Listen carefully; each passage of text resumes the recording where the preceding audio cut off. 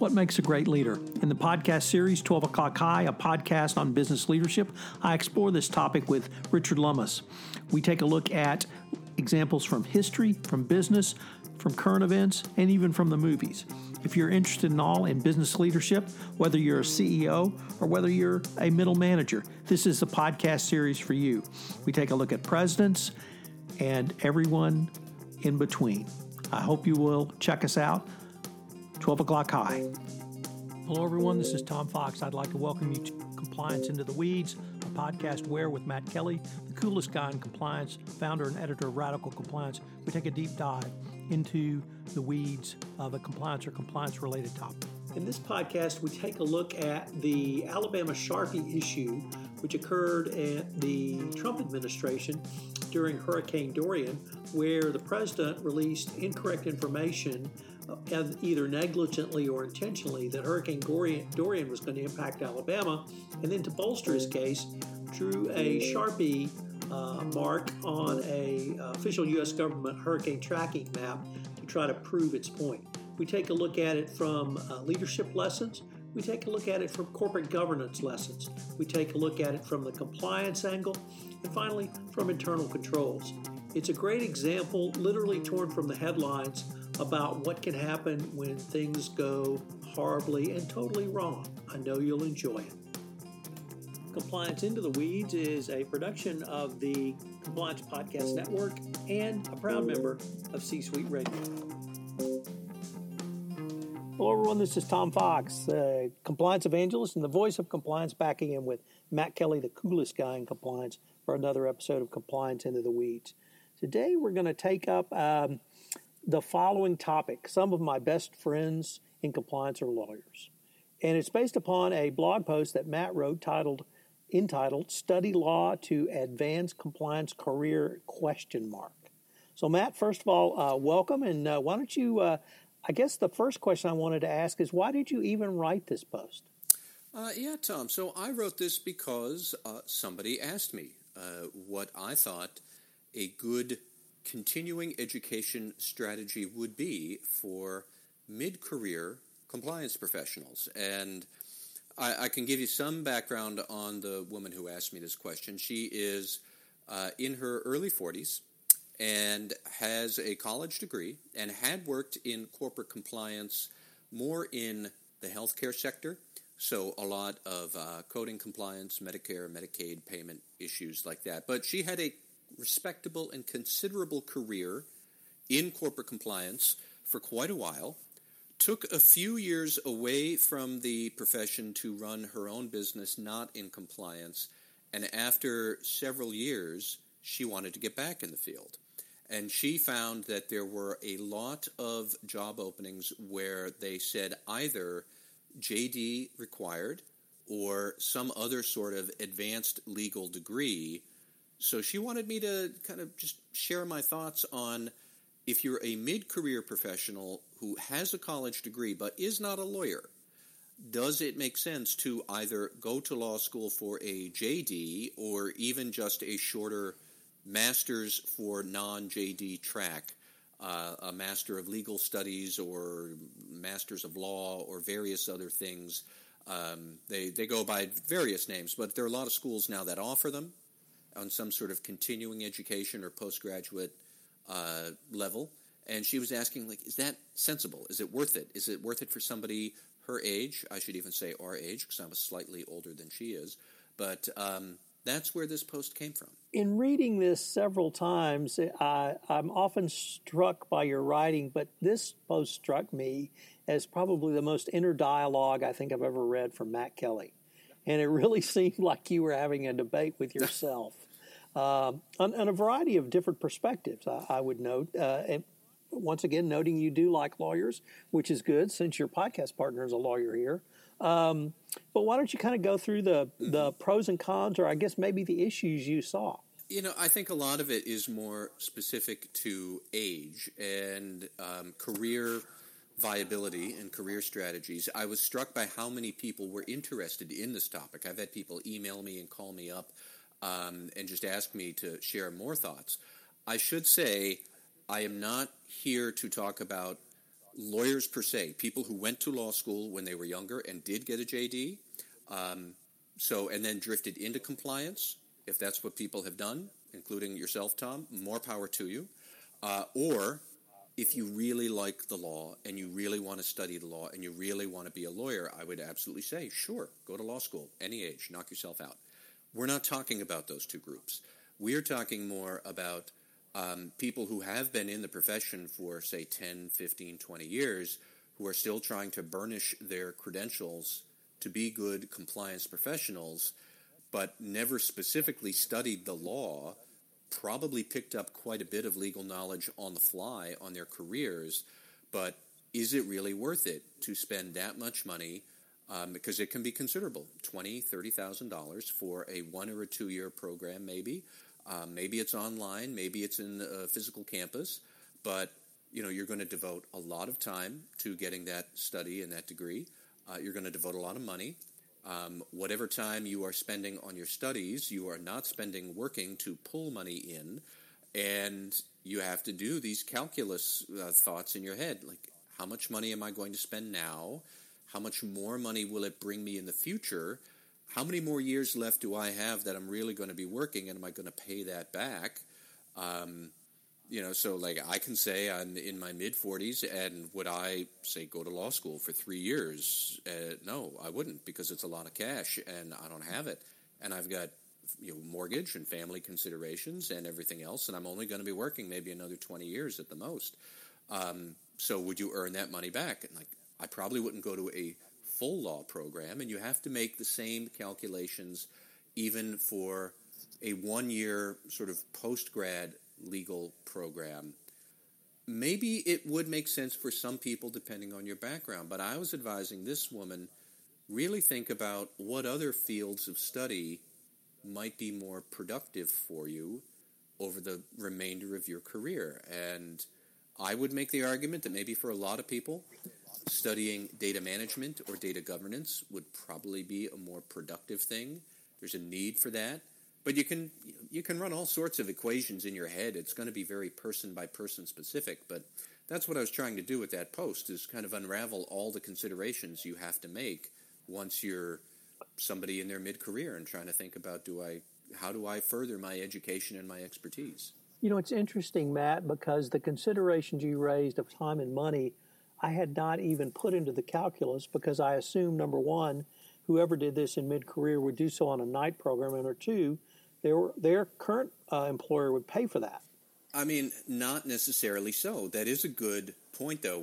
Who would pay for it? And, if you can get your employer to pay for something, by all means, if you have the time, go ahead, have somebody else pay for it. This woman did not have that opportunity. She doesn't have any employer who would pay for her to get these studies right now. I know other companies that, frankly, are pretty cheap, and they would not give you that sort of money. I think the cost of these programs can vary wildly. And I'll give you one example. I know I just talked about data analytics being probably a more worthwhile investment, but I know that there is a large, well-known school here in Boston, and where I live, that I am on their mailing list, and they were sending a 1 year online data analytics program, and you had maybe 2 or 3 occasions throughout the course of 12 months where you'd meet in person with classmates, and at the end of it you would get this professional certificate in data analytics from one of the best known institutions in the country that happens to be here in Boston, and all for the low price of $48,000. No, I'm not going to pay for that. I don't know how many companies would pay for that. Probably if you're on some executive track at a very large company and you're very promising and up and coming, maybe they would. But for the vast majority of us, I think $48,000 for a 1 year program is probably a bridge too far. But you'd have to think about that. And on the other hand, I actually also kind of broke down a bit. Let's say you did get your legal studies. What would that actually teach you? Because most of the time, most mid-career people, you're probably going to know an anti-corruption issue when you see it.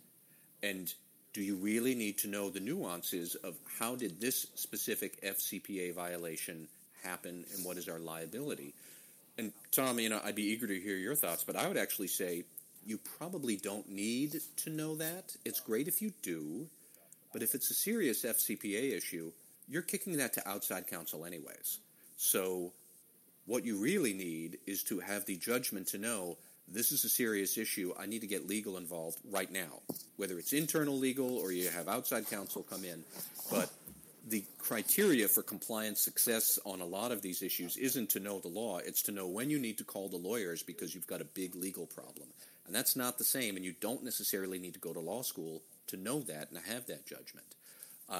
So I'll stop right there. But, Tom, that was one thing I posited to this woman about why maybe going specifically to law school, think about that. I don't know if you would need to have that level of expertise. So a couple of thoughts, Matt. The first is which is, what if we broke down the compliance professionals' practice today and where it might be 5 years from now, and maybe tried to build an educational component or series of educational components around the skills needed.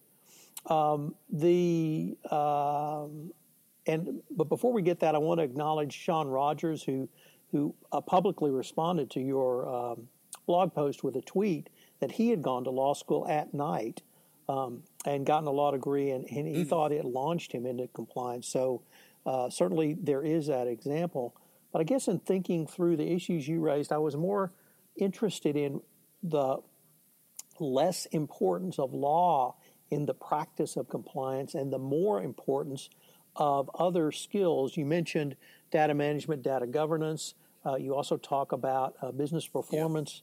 That opens up a wide variety of different disciplines, business process engineering, process management, skills, leadership skills, communication skills. None of these are taught in law school. And unfortunately, the practice, the teaching of law is based on the practice of law, which is really antithetical to the compliance formulation of prevent, detect, and then remediate.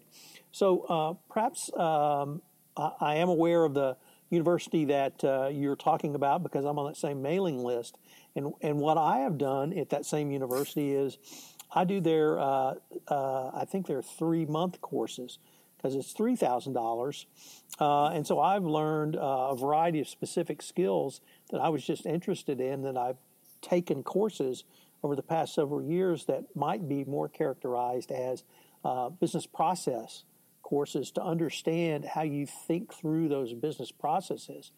And what I found, just for my own educational benefit, those were much more useful to me, and certainly the cost was much more effective. The ongoing debate on the value of a college degree or a professional degree, such as a law degree, I also think comes into play here, because in many ways it's still seen as, if you've got that degree, you had the stick-to-itiveness to get it done.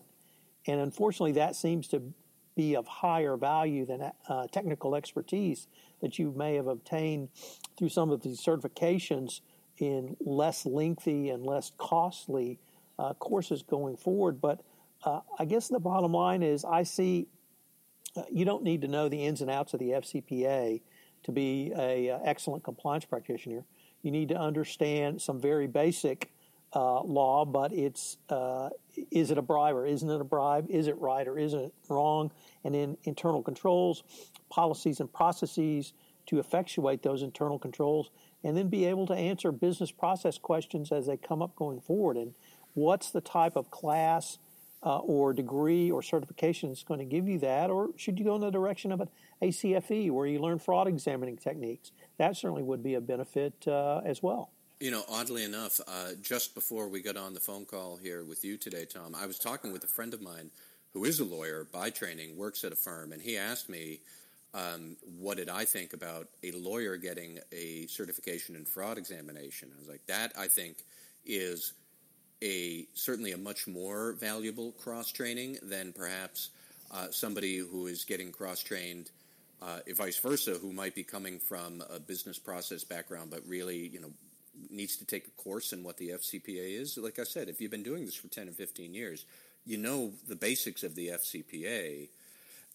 What I had said in my post was that if you think about these issues from the perspective of the board, let's say you have an FCPA issue.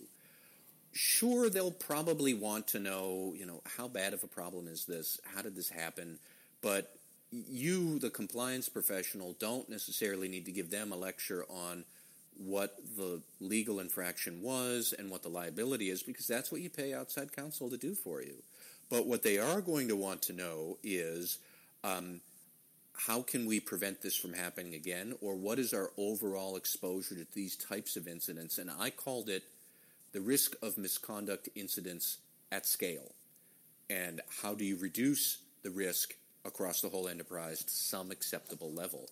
And that gets a whole lot closer to what you were saying a few minutes ago about understanding business processes, effective internal controls, how to diagnose controls, how to interpret large volumes of data about transactions or the effectiveness of controls, and really how to look at all of that data and draw the right inferences to be able to say we want to change this sort of a policy or amplify that sort of training.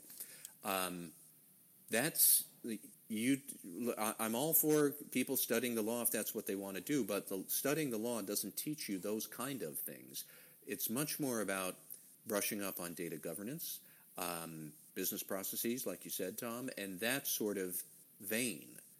So my advice to this woman was, if you really want to take a year and go back to burnish your credentials, and you're going to pay for this yourself, and it's going to cost you a fair bit of money. I don't know how much money she might have to spend.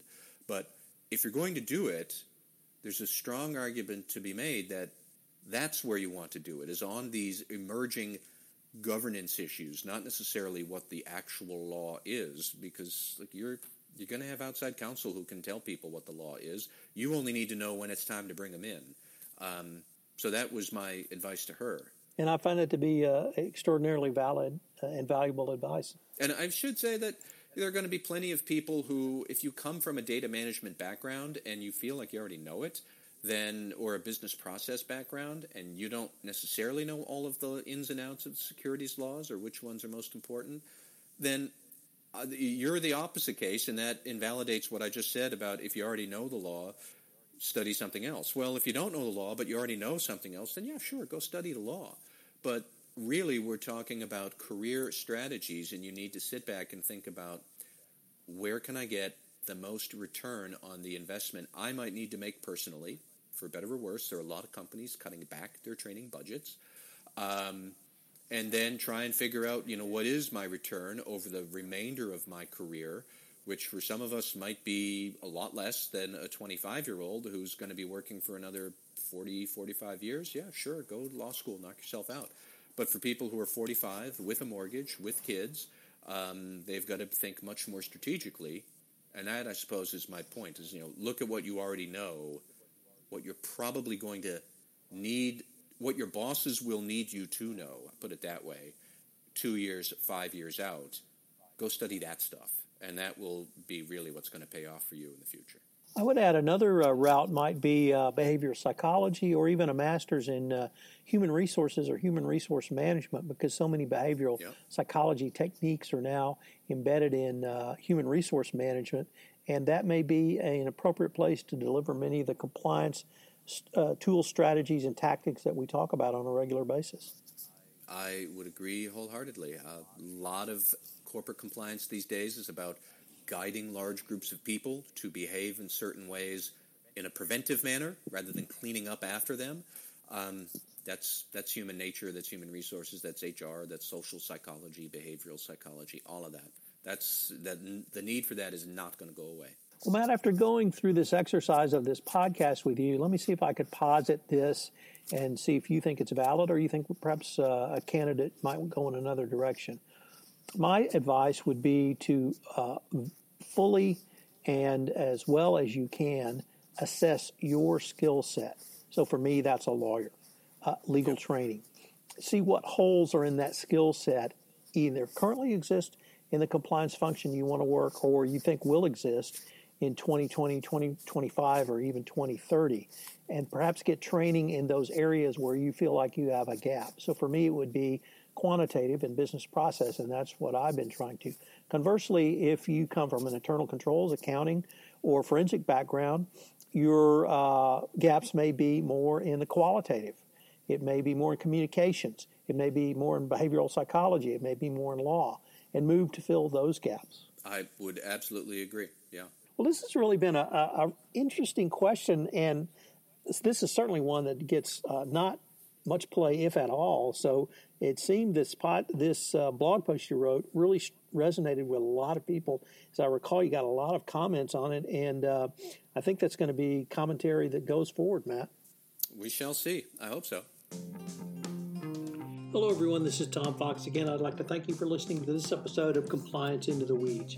If you have any questions, you can email me at tfox@tfoxlaw.com. You can email Matt at mkelly@radicalcompliance.com.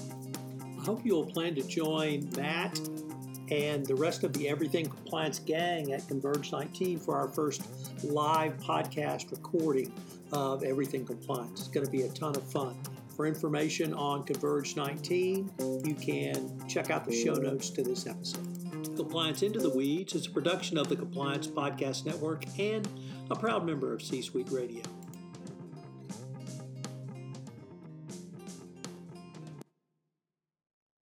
This podcast is a part of the C-Suite Radio Network. For more top business podcasts, visit c-suiteradio.com.